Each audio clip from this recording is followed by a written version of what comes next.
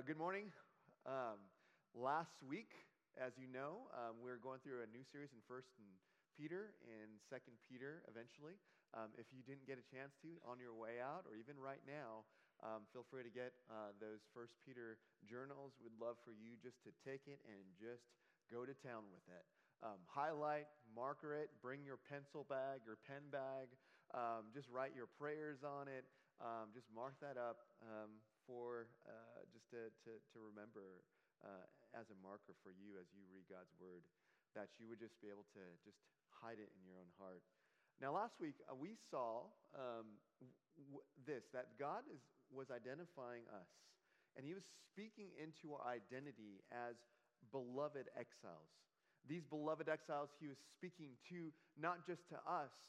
We're not His direct audience. A lot of times we forget about that. But God is speaking to us through another audience. And now the Word of God is for us, meaning that it's for our good as we look into the Scriptures and into its original context. But we see that the exiles that He was talking to were scattered all over the 5 provinces of what is now Turkey. And these elect exiles, these people who have been called out by grace through faith, are now have the same privileges as the Jewish people, Israel had with the Lord. And so what was probably so mind-blowing was that they were incorporated into a body that received the same privileges of the Jewish people, and they were called out, as we see, as a people and called out as His beloved. And not only that, we saw in verse 2 that God is all for us. And then He closed with this greeting, grace and peace be multiplied to you. So I just want you to see that there has been no imperative or command for us to do something. Ultimately, God has just been speaking and started off His letter with this sense of, I'm all for you. I love you. And yet, you are my called out exiles, to live not for this world, but to live for the identity that's in you, because you were made for another world. And so this message, and I hope that this whole series, as Jordan preaches next week and Jake preaches in the coming weeks, that our desires that we would challenge you to live and lean into this identity of being a beloved exile, and let that change everything about you. And so last time we asked the question, does everything I do flow out of my identity as being beloved by God? And if I'm honest with you, I'm asking that myself. I'm asking that every morning when I wake up, that I'm not so fixated on it's 4:45 and I don't want to wake up, but that the first thought that I have is, man, God, I'm your beloved. You're my friend and my Savior and my Lord. I love you. This is something I'm just trying to work at, and pray for me, and as I'm sure you all are working through this, just being able to rest in Jesus, to feel His presence and love, and not to be defined by what I do or what I don't do. I've just been reminded of that so often, of how I define myself by power or privilege or position, and I just don't want all that. I just want to be beloved by God, to be loved by Him, and just to be resting in the quiet of being known by Him. And so I just really want to encourage us. That's something that I'm working through. That's something that hopefully you all are working through, that you're leaning into this identity. And this week I also heard a very difficult question too as well. If you only knew you had a few minutes left in your earthly life, what would you want to share with the people closest to you? Can you think about that? They kind of threw me for a loop a little bit. It's like, what would I share if I had 5 minutes to communicate to the ones that I loved? I'm sure it wouldn't be, hey, Caleb, remember to take out the trash. It wouldn't be, Joanna, make sure you don't do cartwheels where there's hanging things from the ceiling wouldn't be to my kids, make sure you clean your room of all those toys and those cars. I'm pretty sure you wouldn't go into how important it is to have a stamp collection. I'm pretty sure it wouldn't even be, hey, come and check out every single detail of my 1969 Camaro. Or even to know the latest scores on your favorite team. Chances are you would want to talk about something that would really, really affect you deeply. As we speak, we had a friend who texted us Friday saying that her father had just slipped into unconscious and had only maybe moments to live. And she hopped on a plane to go back to Asia to go see her dad. And her prayer, I mean, that was my next question, but her prayer was for her dad to receive salvation. Just what Rodney was talking about. And yesterday, praise God, she texted us back, and he received the Lord Jesus. And right before slipping away into eternity. This text, what we are talking about, matters. This is not just an everyday, we're going to talk about salvation, go over the same gospel presentation. This matters to our friend. It mattered to us. It was amazing to see God move in that way. But if the enemy is telling you that this is just another message about something I already know, or that this is something that I should just kind of hear, and out goes it in one ear and out the other, that is a lie from the enemy, and we cast that out. It matters. And I was just so impressed by that as we worshiped and we praised God, we have a God who loves to hear the prayers of his children and loves it, even if it's just in the very deep and final moments, loves to welcome his children in. And so let's think about what is the most important thing that Peter, I was going to brag out my British. Not my British, my English. Thank you, Rodney. You can correct me later. What is the most important thing he wants to say to us? And I would venture to say it's right here in these two verses.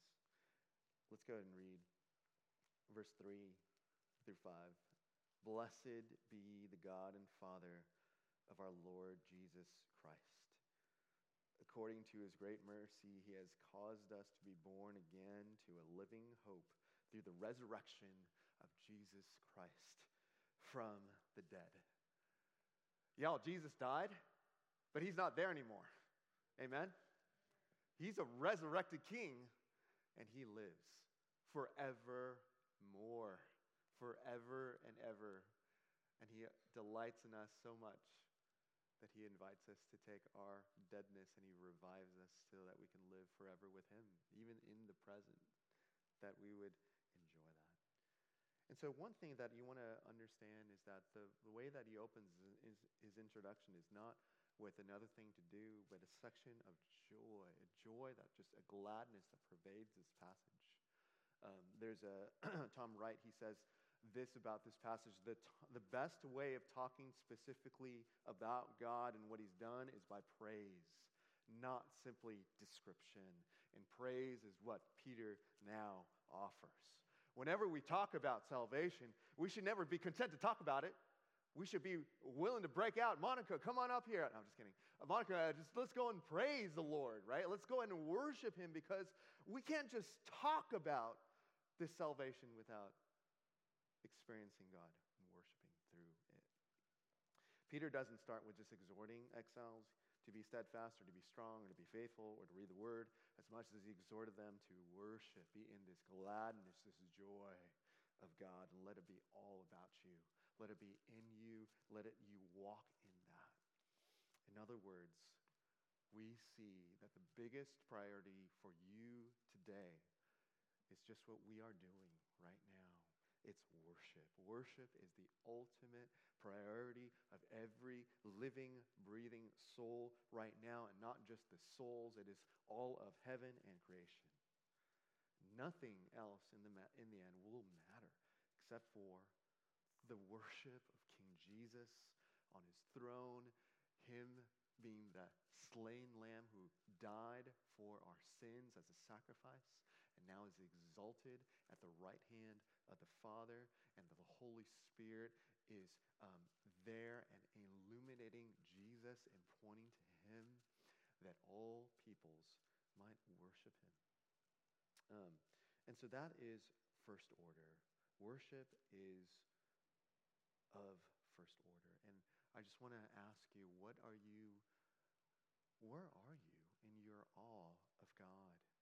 As you come here, it was one of your prayers, man, Lord, I want to be so filled in awe and wonder with you. Is your desire here one of just encountering God and saying, God, I want to know you, and I want to go beyond knowledge. I want to go beyond just head knowledge, but I want to experience you, the living God. And that's the encountering God, which love that we have and spend space in our every service, but especially in our encounter services, to listen and pray. And maybe is your heart of one of formation, in which you are longing to be formed, to have, everything in our lives forms us and shapes us in some way. Whether it be the Facebook ads or posts, whatever it's your TikTok things that you see, whether it's the videos that you watch, the world has it. They got it down, guys, on formation. They're forming and shaping you and your kids' lives. And yet, this is where, church becomes a place of being able to just disrupt the formation of this world, of forming it in this idolatrous image of self and forming it upon Christ. So is your goal and your desire is to be in awe of God's word, that your life would follow of being changed by the word. There's so many elements of worship, but there are three main elements of worship paradigms. And that one is mission, in that we are called to be sent and gather so that we can be sent out and scatter into this world, so that we can be the hands and feet of Jesus. That there is also a formation paradigm in which we are gathering here to be reformed and renewed in our structures, in our liturgy, in our being, and maybe even in our sin, that we are called to confess and repent and come to the table and experience the cleansing of Jesus, just what we did last week at the Lord's Supper. So there's a formation. And then lastly, there's an encounter paradigm in which we also not just hear words from a book, but that we are encountering a living, risen Jesus. And so that's Paul's reason to praise, that every moment when he's coming to worship Jesus, he wants to encounter Jesus, he wants to be formed by Jesus, and then he wants to go out on mission for Jesus. And that's why we're here. Amen? And that's why we're here. But Peter's reason to first started with worship. Let's look again at verse 3. According to his great mercy. So he starts off with, blessed be the God and Father, which is literally just to bless, to praise, to call attention to who God is. And then he emphasizes God's gracious initiative. It's his decisive act. And this word here, to be born again, is the ancient or old-fashioned word beget, that literally means to renew. It speaks of the rebirthing or the renewing of our spiritual life, that before we stepped in and we found Christ, we were dead. But now, when we have found Christ and when Christ has found us, that we become alive in Christ, that there's something, a new life that brims out of us and bursts out where there was no life. And we get a new heart, a new desires, new flesh, new passions. And 1 Peter 1:23 talks about that. It says that since you have been born again, not of perishable seed, but of imperishable, through the living and abiding word of God. nothing could rebirth us other than God's word. Man, if there's anything that we can take and contribute to in our salvation, man, Peter should have put something here, right? By our goodness, by our own ability to memorize Scripture, our own ability to root things out, our own discernment. You can fill in the blank here. You would think Peter would add something here, but he does not. It's kind of like your child telling you later on in life, and I hope your children never tell you this, but Mom, you may have birthed me in your womb, but I had a lot to do with it. I was actually the one pushing.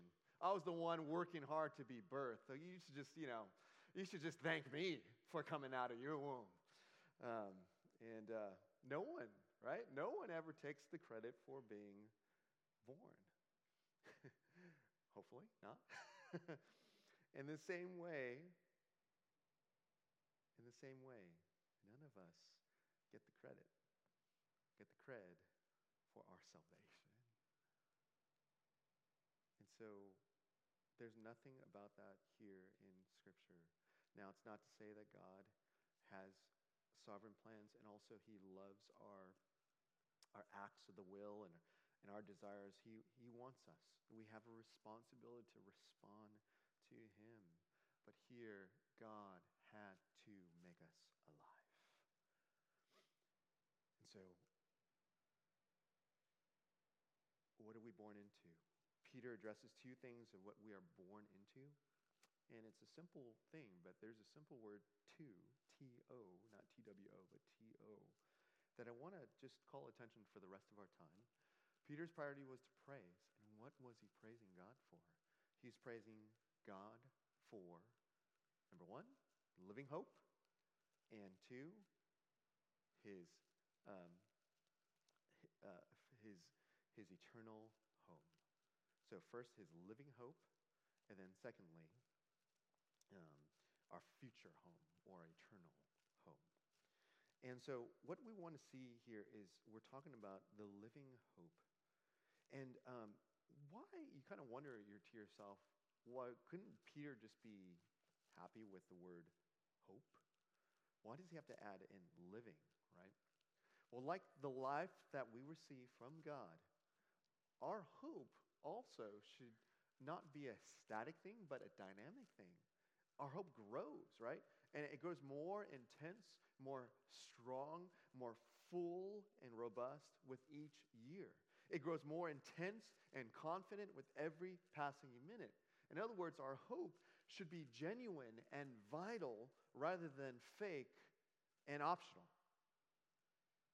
In other words, hope is not just an optional thing for the Christian. Our hope is an intentional thing that we're living into, and it should be growing on a consistent, regular basis. It is genuine and vital. In the same token, all that God wills is alive, and it remains. Just like plants. My wife and I are growing some plants, and our tomato plants last year at this time, they were that tall. They were about this much. And we were so disappointed that we didn't have any tomatoes. And then this year, man, it's completely different. And I know y'all are going to go run out and get your compost and stuff like that, but it is going like crazy, like right here. And so we left it outside, but when we brought it in, she was like, "Oh no, what happened?" It was like withery, it was like kind of spotty, and it just looked bad. I think it was because I accidentally blew it with a blower, and so it kind of gave it a nice wind, but I'm still thinking that it was the cold. But, it just I'm hoping it'll grow. Pray for that. So pray for the plants. Pray for my plants. Pray especially for the tomato plants that it would grow and that we would grow in hope. But that's what it should be. As you are looking at like a plant, and as you're looking, and every day you're seeing the growth, you're seeing the leaves sprout up, you're seeing it. That is the same attention to our hope factor. And so not only it's genuine, it's vital, but whenever God makes something alive, it is genuine, it grows. And check out some of the other things that God makes living that we see here in the framework of 1 Peter, 1 Peter chapter 2, verse 4. Well, first of all, verse 2, like newborn infants, long for the pure spiritual milk that by it you may grow up, what? Into salvation. If indeed you have tasted that the Lord is good, as you come to him, right? A living stone, right? A living stone. How can a stone be living? That is just craziness. But Jesus is that living stone, and he is breathing life into one that had a heart of stone, namely us. But here he says, as you come to him, a living stone rejected by men, but in the sight of God, chosen and precious, you yourselves, like living stones, are being built as a spiritual house. And that's what you are. You have a living hope. In other words, you're not meant to escape and just wait for heaven passively, but you're also called to live here in this earth, but you are erecting a house, a spiritual house in which you, with other living stones, are inviting God to say, God, I want to be your temple. I want to be a place where your presence dwells in this life so that people can be drawn toward Christ and ultimately to me so that I can bring others to know him and to experience life. So we see living stones talks about believers. It talks about Jesus, chapter 2, verse 24. Just go on a little bit further. He says, he himself bore our sins in his body on the tree that we might die to sin and live to righteousness, right? That we might live to righteousness. So his righteousness gets transferred to our accounts, and we now are living into his righteousness. And then chapter 4, verse 5 through 6, I'm excited about when we actually preach this, but it's a hard thing to grasp. But it says, and contrasting those who lived in the flesh in this world versus those who live according to the Spirit. Verse 6, for this is why the gospel is preached even to those who are dead, that though judged in the flesh the way people are, they might live in the Spirit the way God does. So there's this sense of that we are also living according to his Spirit. God gives us new hearts, and he also gives us new passions to live for him through the Spirit. So living hope is all those things. That's it's a genuine hope. It actually grows, and it's a progressive growth. And I just want to ask ourselves, is that true of us? Remember, God is calling us as beloved exiles in which we are scattered.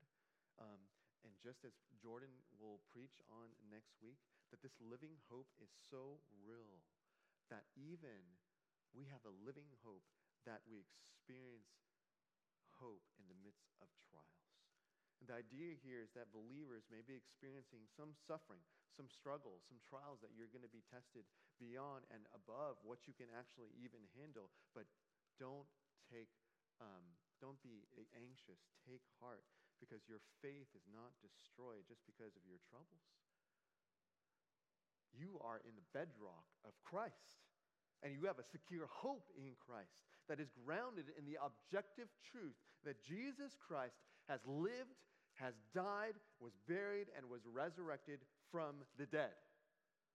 That is a truth that can be questioned but not contested. And this is the living hope that Jesus has triumphed over death. That anything in this world that happens to us is trivial compared to what happens and what awaits us in the final resurrection. And so Peter is just queuing up the fact that, can that be true of everything? Even the trials that I'm experiencing right now? It's queuing up this fact that this living hope is not just maxed out at the point of salvation. But no, this hope is growing up and building up into maturity, to the things that used to shake you as a young believer in Christ, whether it's temptation or fear or anxiety, that no longer makes you respond in fear of what people would think, or fear of what would happen if I don't do this, or fear of losing. control because you have learned that this truth, that there's a living hope inside of you, and that nothing in this world can separate you from the love of God, which is through Jesus Christ. I look at things that used to shake my faith in Christ, and there's still things that do shake my hope in Christ, just to be honest with you. But I feel like my hope in Christ, the bedrock of that, the stability of my heart has deepened. And I was just recounting that yesterday at breakfast with another brother. And it's kind of funny when you talk to somebody, you have to narrate your whole life in the span of 10 minutes while eating pancakes. But I was just recounting my story of church planting, and where we experienced the death of a child at the same time we experienced the birth of a church, and then going through eventually 5 years, and then seeing that church plant having to close its doors, and so going through the death of a church plant and the birth of a child, which is our second child, at the same time, and just feeling like a failure at that time, and yet God used a brother to speak his truth in me. And just rehashing that again just reminds me of who I'm defined by. I'm not defined by the things that I do, but I'm defined by who I am in Christ. And so, brothers and sisters, family, Hope Church, do you have evidence that your hope is living? And is your hope factor, your hope, is it growing to maturity? A genuine hope that is real. Well, what's the second thing that we've been born to? Let's look again, verses 4 through 5 in our text. And there's that word to again, verse 4. So go ahead and circle that, do whatever you can, but circle that. To an inheritance that is imperishable, that is undefiled, that's unfading, kept in heaven for you, who by God's power are being guarded through faith for a salvation, ready to be revealed in the last time. Why did Peter use this word inheritance? Well, we see that this word is a combo of two words, nomos, which means law, and kleros, which means a lot, a portion, or share. And back in the Old Testament, the inheritance was a big thing. The word inheritance spoke of, first of all, God's promise to give the land of Canaan for the nation of Israel, that God would allow them to dispossess all the peoples of those lands, and then be able to receive that as a gift of blessing of land. Later on in the book of Joshua, referred to as land allocation, is which Israel would be broken up into 12 tribes, and each tribe and family would be promised his lot or share. We see this happening, if you ever want to jot it down, Joshua 11:23, in which Joshua takes the promises, or giving the promises of God, that after giving the land a promised inheritance, he divides them up by their tribal allotments. And so Peter understood and knew this was a Jewish term. And so what is he applying it here? I think he's applying it and saying, you are a beloved exile. You have a new identity just as equal, on par with the Jewish people. But I think they were being reminded that their inheritance goes way beyond Palestine or even a land. And to this case, even an empire.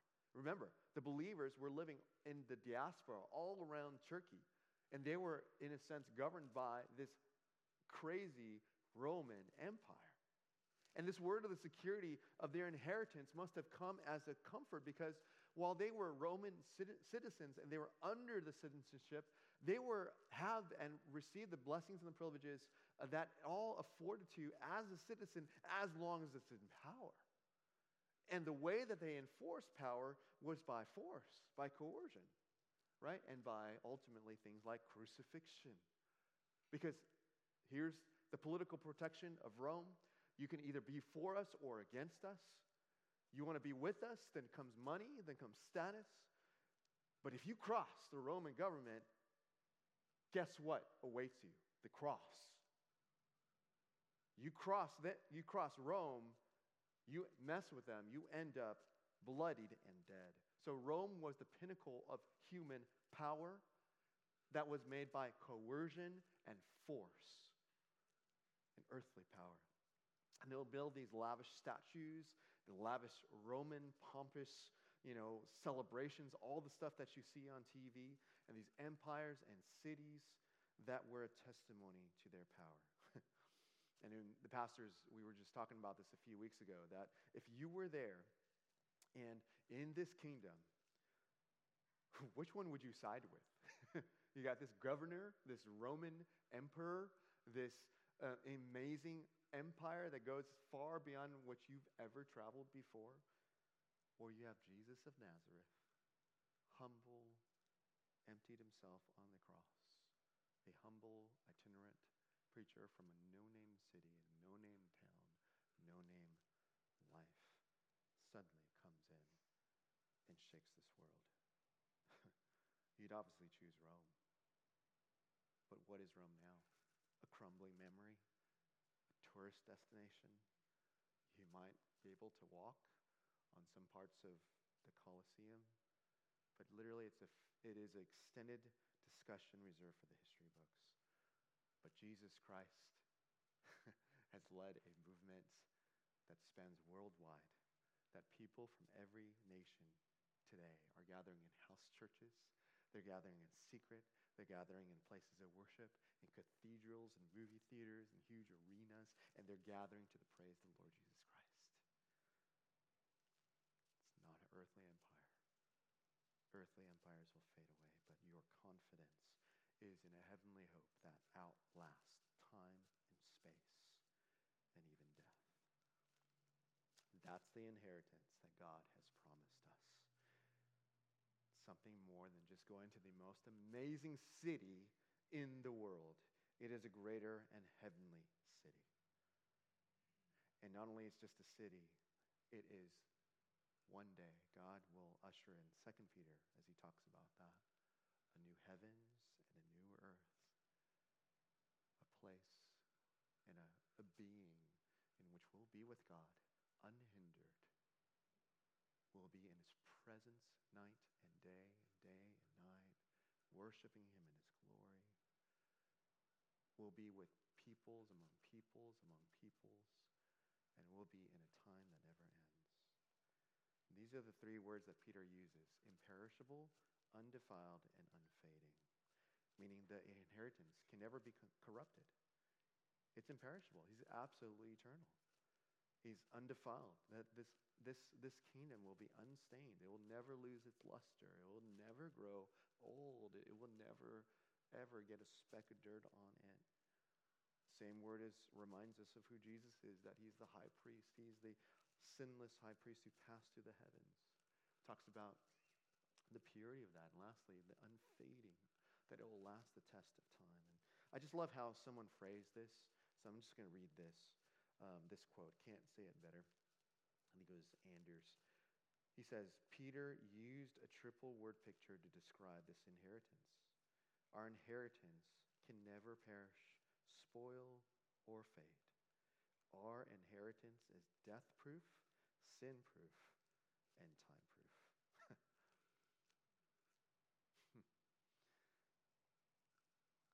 Wow. That's your inheritance. That's what awaits us. And God's not content just to let that happen. He is what? Guarding it by his power. The picture is like a military army, far greater than anything in Lord of the Rings, in The Return of the King, or whatever that would be, whatever your war movie is. It's a military garrison that is just waiting on pins and needles, looking at that gate, ready to pounce on anything that comes through. This guard is not only God waiting to protect, but also there's a guard inside that it protects people from ever leaking out and escaping out. How? It's by falling away in our faith. In other words, God not only guards us, guards something in the future, but he guards what's in here. He guards our faith from ever experiencing fallout, for disbelieving all that Jesus has for us, right? For going AWOL on God. And God delights to use our faith. Our faith is extremely important. We're not just automatons in which God does everything and we do nothing. God doesn't just want us to be like AI and just spit out something, but he loves it when he uses our faith in this process. This is an amazing promise, is this, that God repowers and sustains your personal faith. Because who by God's power are being guarded through faith. The way that God guards you is actually through your faith, and he is filling it up. He is protecting it, and he's energizing your faith. No matter what trial you're going through, whatever sadness and grief and despair that you are dealing with, whatever your season is, the Father is showing his guarding love for you by just empowering your faith. Peter is just so righty to say that this salvation is going to be protected by our faith and protecting our faith. So again, if you are trying to lead life by your own power, rest at the feet of Jesus. Maybe just come to him in repentance today and confess, man, I've been holding on to my own control. And I just want to renounce that in the name of Jesus. I just want you and confess you, Jesus, is the Lord of my life this morning and every day. And that you would come and daily surrender whatever it is that you are trying to hold on to, because God wants to hold on to you. And he's guarding you, and he's holding your faith. Lastly, Peter says that the salvation will be ready to be revealed in the last time. And it's clearly pointing, although salvation is past, present, and future, it's clearly pointing to our future home. Our inheritance is speaking of our future home, the future glory that we will enjoy. And so I think about this. If our home, our future home, is to be in heaven, and we have the effects of that in the presence, namely that we have the Holy Spirit inside of us, asking and teaching us how to walk in the Spirit, how to respond to trials, and also guarding our faith. I mean, isn't it crazy that when you get homesick, that you could be entirely somewhere else that's so awesome, and yet be sick because you want to be home? I mean, I'm not going to go into it too much, but in Singapore about 8 years ago, you are in literally heaven when it comes to Asian food. Well, actually any food. Within a 5-minute walk, you are within night markets and hawkers markets where you can get wonton noodle soup and sauté chicken and curry rice that would make anything here in Houston look like Panda Express. And if you like Panda Express, I'm sorry, that's not Chinese food. Whatever it is, Fresh Walk or just fill it in Happy Walk. I remember a place called Happy Walk that we tried to frequent, and then we realized this is not Chinese food. I don't even know if it was food. And within the shuttle bus ride, you have your access to sushi, to Hong Kong-style dumplings, to sauté, to tea, to 10-course meals, to duck. I mean, but we were just enjoying it every day and every day and every day. And yet, at the same time, I longed for a home. I longed to be in my own bed. I felt this feeling of like, I am temporary and I don't want to be here. Are there any of us here that are homesick for heaven? If we are going to highlight the stories of all stories, which is that throne room with Jesus and being in intimacy and fellowship with him, how could we not be more passionate of our own future home? And I think that the issue is that we don't long too much for heaven. The opposite danger is we long for things of this world. We are not homesick for heaven because we are stuffed with the guilty pleasures of this world. And I say that with some kind of tone, but I say that with angst because we're missing out.